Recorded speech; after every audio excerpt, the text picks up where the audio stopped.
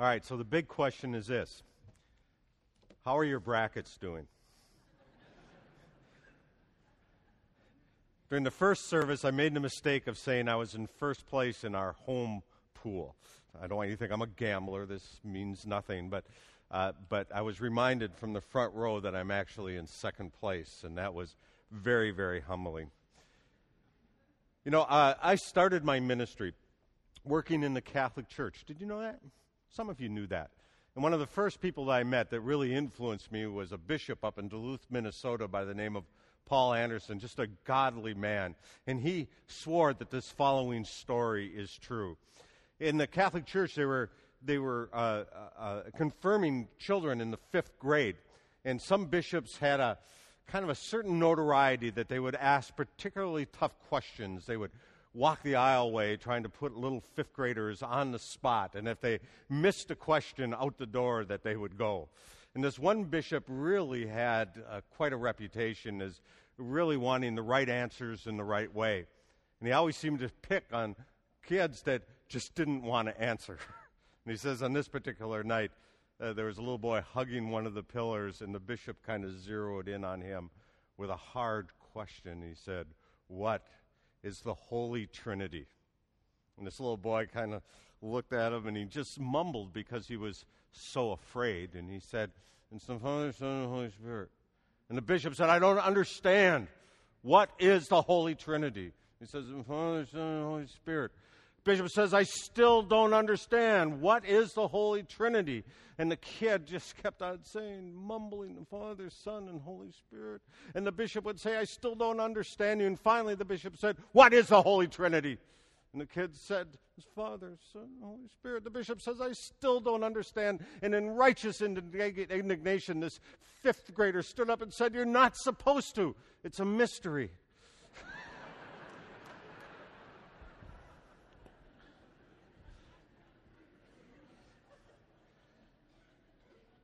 In our world of faith that sometimes want nothing but certainty, there is a stage of faith that is dominated, it seems, much more by questions than answers, and requires us to embrace the mystery and uncertainty of faith. Consider what Quaker writer Parker Palmer says. He says, "The contradiction and paradox and the tension of opposites have always been at the heart of my experience. I seemed tugged in one direction and then another. I had thought that living spiritually required a resolution of all contradictions and tensions before one could, as it were, gain one's wings.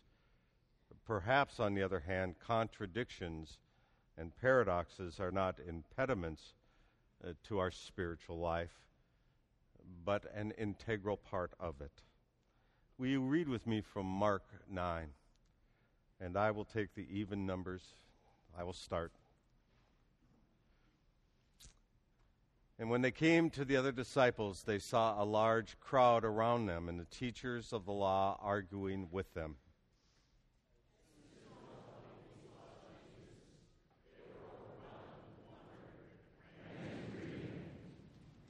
What are you arguing with them about?" he asked.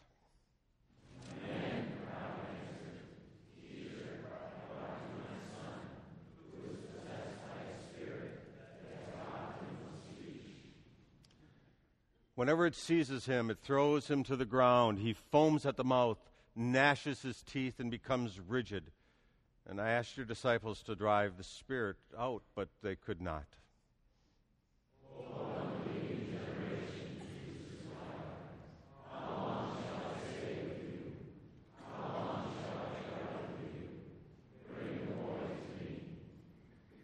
So they brought him, and when the spirit saw Jesus, it immediately threw the boy into a convulsion. He fell to the ground, rolled around, foaming at the mouth.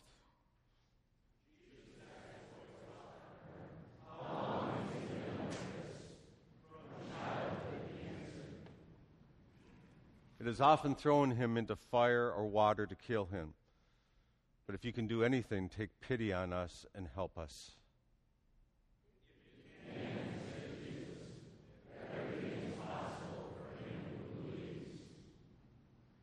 Immediately the boy's father exclaimed, I do believe. Help me overcome my unbelief. Let me just stop right there just for a second. How many of you have ever uttered something like this? Oh Lord, I do believe, but help me in the midst of my unbelief. Would you just signify? Yeah, very common. Let's go on.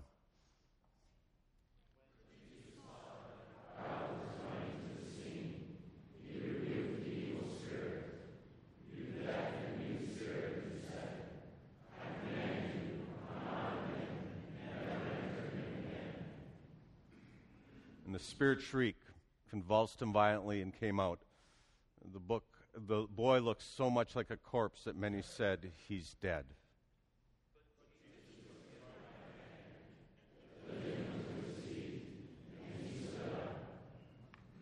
After Jesus had gone indoors, his disciples asked him privately, why couldn't we drive it out?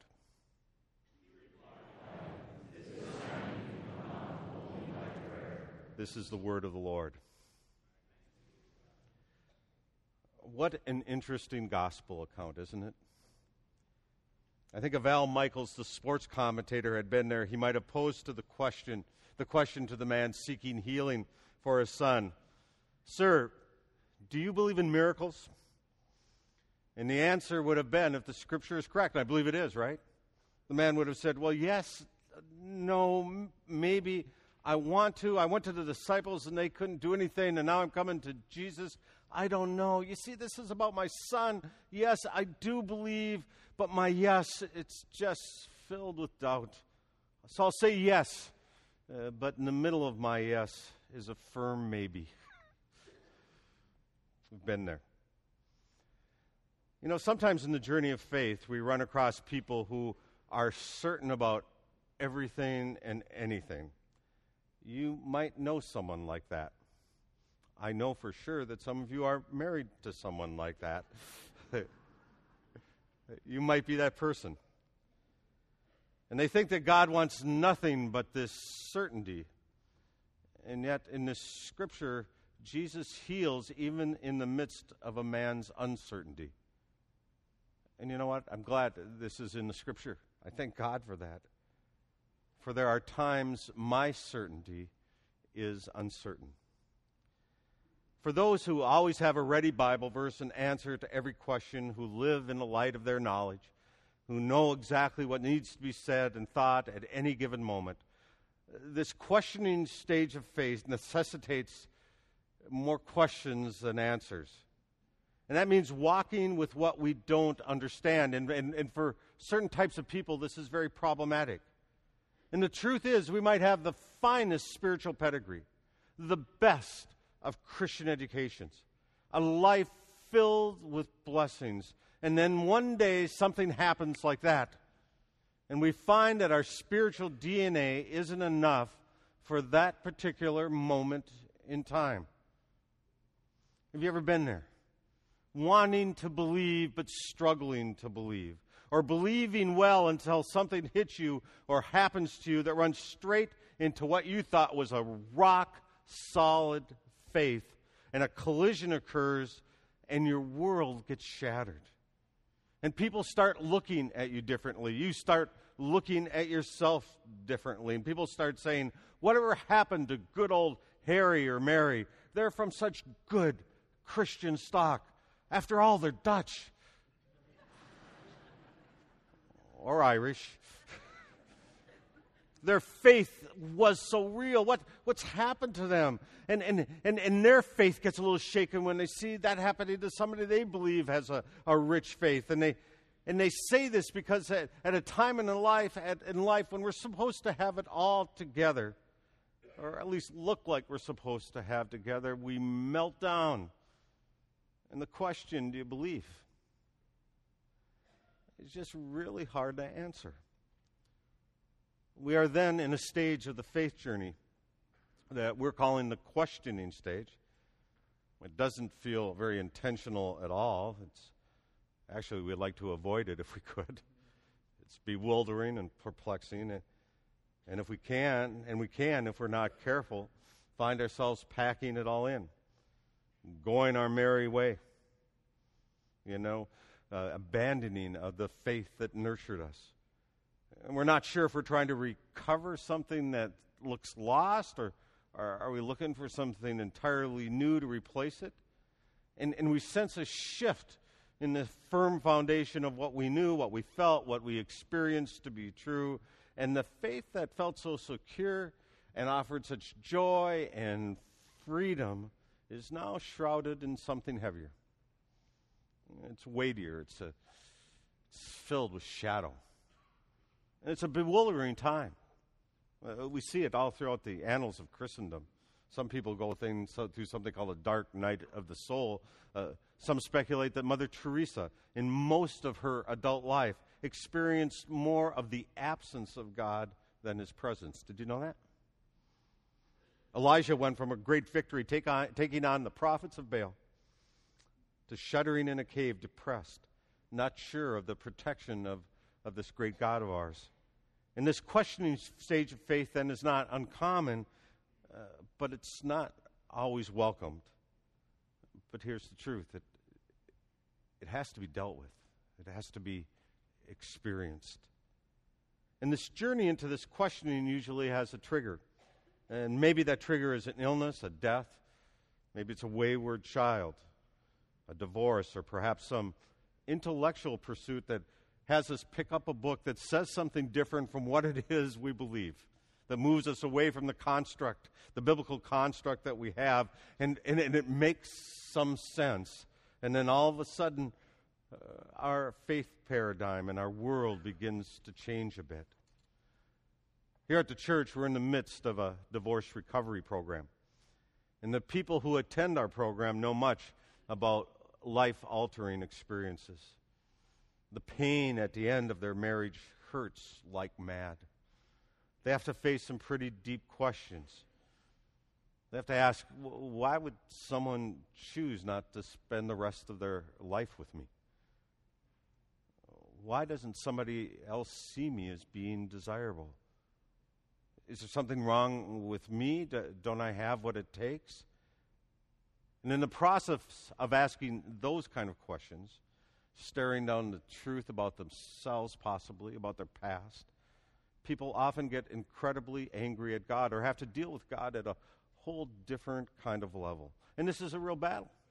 It's a battle for relational health, for emotional stability, for practical helps, and for spiritual understanding. And sometimes when you're in the midst of this questioning stage like this, and you enter into the spiritual realm, the questions get very earthy. They're not the questions of the genteel faithful, and they sound like this. Hey, God, what did I do to deserve this?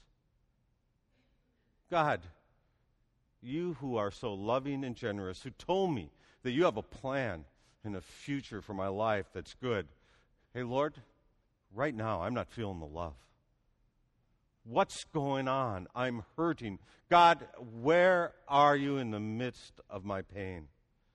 And the problem is the pat answer, the scripture verse remedy, the comfort of prayer, the call to confession can just be met with a cold stare and a glaze over the eyes. Because when your reality changes, sometimes the faith that you had just isn't up to the task for the healing and maturing that needs to take place. Our faith needs to ask questions, for the questions provide the grist for the mill of growth.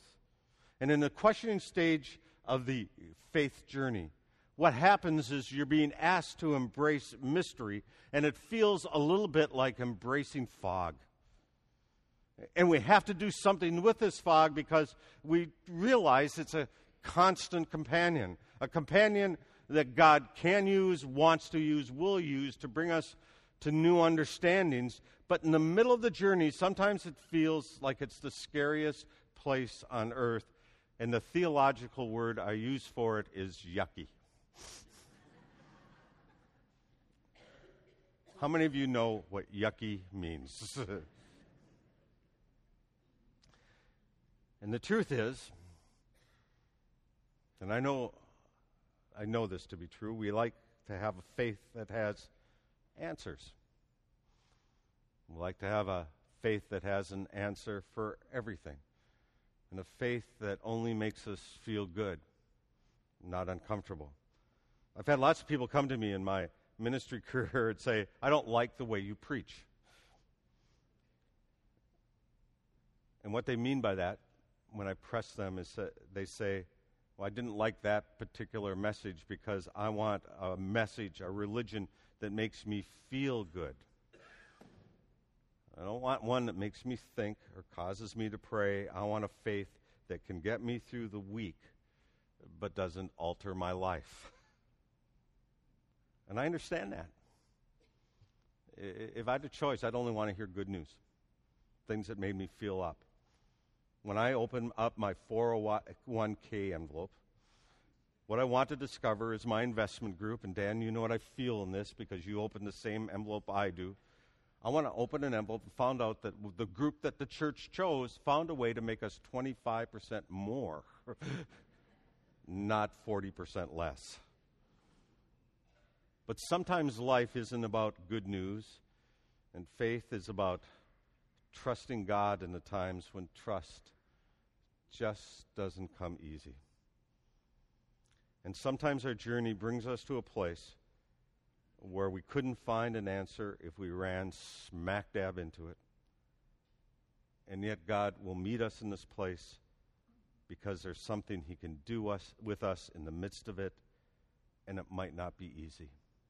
And for those of us who want just a feel-good kind of faith, this is going to be extremely problematic. And what happens is people who don't want to deal with all the questions and the absence of answers sometimes, what they do is they drop out, they drift to a health and wealth, name it and claim it. Pop psychology meets spirituality, netherland. Where in all honesty, if that's you, you're not going to find what you're looking for.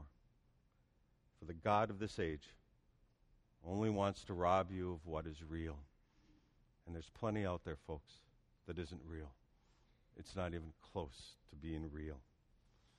Now, some people might say, hey, I have this question thing down. I always have questions. This is where I live. I am the questioning stage of life. I embody it. No, that's not you. You see, you got to be careful. There's some of us who ask questions because our questions make us look like intellectual hotshots.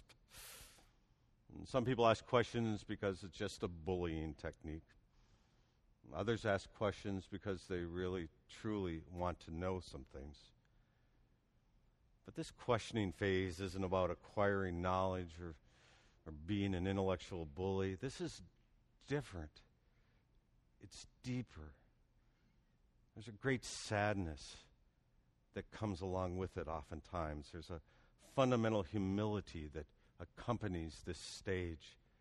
This is not about being puffed up. It's about being stripped down and reformed.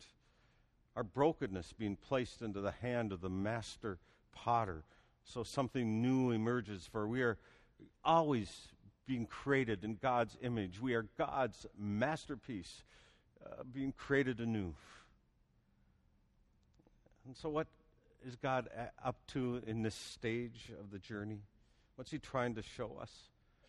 I think He uses these times, if we let Him, to mature our faith. And by helping us to confront all that is false about our lives, and Dan will be talking more about that and more in depth, helping us to give up control, helping us to really do what the Scripture asks us to do, and that's to surrender. And so if you're in this stage of the faith journey, I urge you to embrace the place that God has you in. He will use your present circumstances as a means to do what He needs to do in your life, as He always does. But we have to intentionally, and this is so counterintuitive, intentionally embrace the pain of it all. For time doesn't heal this. This is a journey, and the only way through is in the intentionality of our engagement. God wants to teach us that it's all about Him and not about us.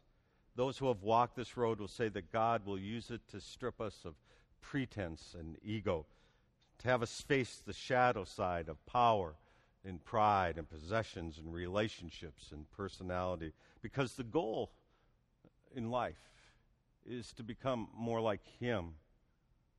We already know how to be more like ourselves. That stripping part of ego, I don't know if I like that a whole lot. I was here in the church one evening before a higher ground meeting. That's one of our singles groups.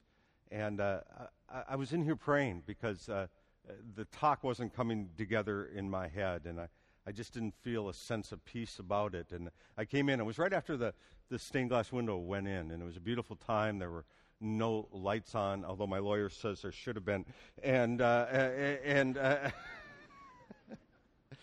And I came in here, and I remember thinking, as I was standing up here, going, this whole stage, this whole up here has been, reconfigured, and so be careful when you walk down. I remember thinking that.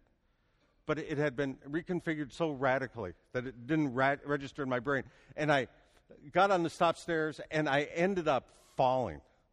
And I fell to the front pew. And honestly, and I'm a little over dramatic sometimes, but I thought I was dying.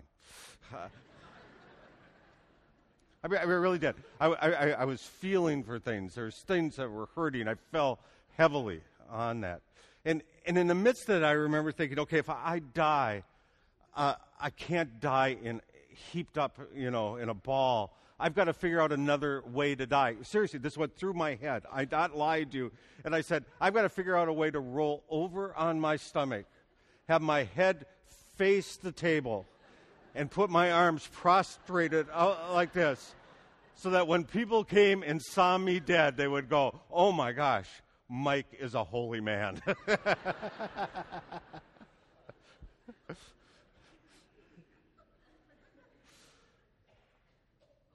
It's interesting that what I was thinking about how I was going to look, how I would be perceived. And God wants to change that in me and you. You see, what He wants to do is He wants me not to care about that. He wants to infuse me with His purpose and His character. If you find yourself in this questioning stage of faith, I'd urge you to do this. Don't forget those things that can anchor you. In this stage of the journey, the old rituals, creeds, and confessions sometimes don't have as much meaning, but they are anchors that remind us of what was and is still meaningful and truthful and potentially life-giving. And many people try to jettison such things because when you're in the dumps and in the questioning stage, people go into the dumps. What we're looking for is short-term relief, not necessarily for the things that will really aid us in this long journey. I know this. In the midst of uncertainty and certainly great need, the man in the Scripture came with his unsure faith to Jesus, the one we call the author and perfecter of our faith. This man had heard and wondered about, and now circumstance led him into the very presence of the one who became flesh. And he took what he knew of his faith and his predicament, and what he knew about this Jesus from the Galilee, and he went to him and he said, help me. Help my son. And Jesus, in a dramatic way, met him at his point of need, and in this case, matched his expectation. In our own intentional journey of faith, we sometimes come to a place where we take what we know of the faith that sustained us and our current circumstances, and we take all that to what we know about this great God. And sometimes in this questioning stage, none of that might be much. But we take it to Him and ask for help. And when you do that, this great God of ours might not meet us, at our point of expectation. I think He will meet us at our point of need. Because in all honesty, we live in a society that wants an instant miracle. We want things to happen fast. And what God wants to do is continue a process of stripping us of ego and pride and pretension and take you to a place where all you really care about is what He cares about, what He does, what He thinks, what He wants, and dreams of a 6-bedroom or a bigger family room, a better title, a longer vacation, or being found dead, prostrated before the altar. Just fade away. Because He wants to fill those ego-centered needs with Himself. And all of a sudden, when that begins to happen, you find yourself breaking free into a whole new dimension of the journey where what you desire is more of Jesus, more of the Spirit, more of the Father, and a desire to love in ways that you have never loved before.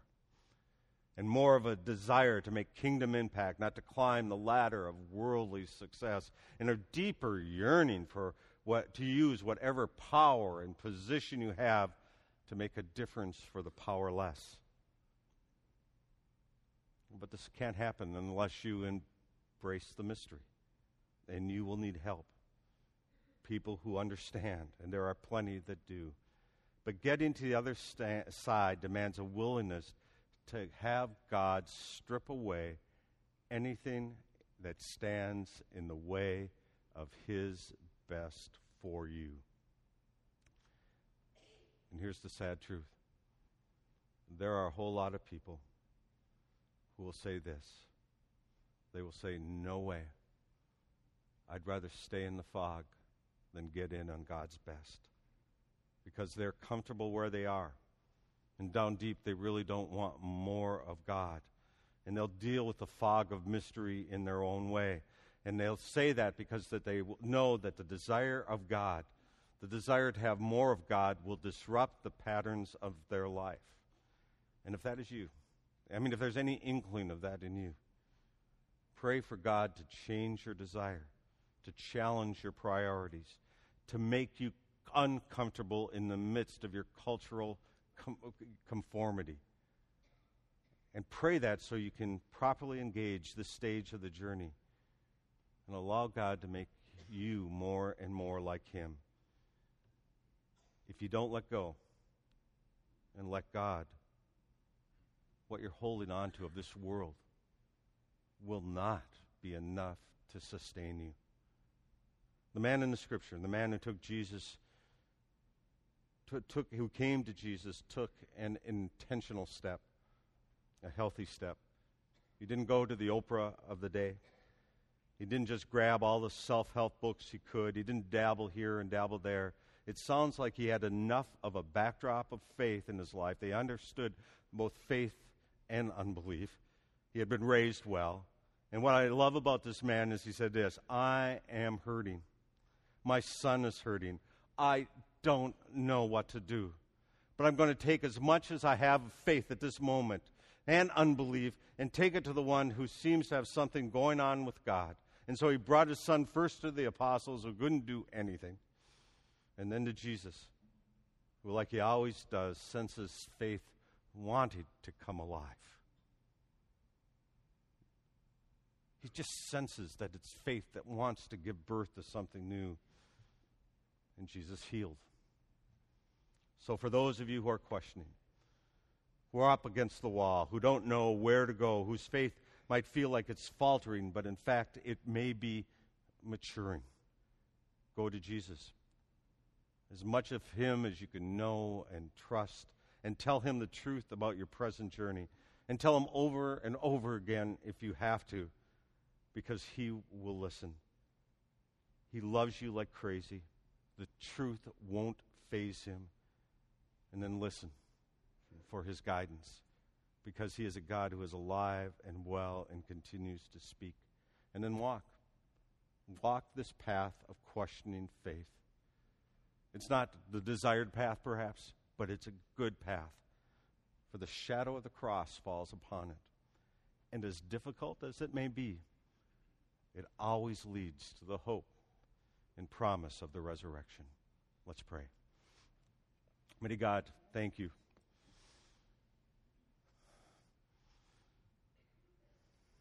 that in the midst of questions, you are still going to be there. In the midst of walking away, you're still going to be there. I mean, there's nowhere we can go from your presence. And Lord, I just sense that there are people in this room that just are at a point where they aren't sure what they should do next. And Lord, I just pray that you meet them at their point of need.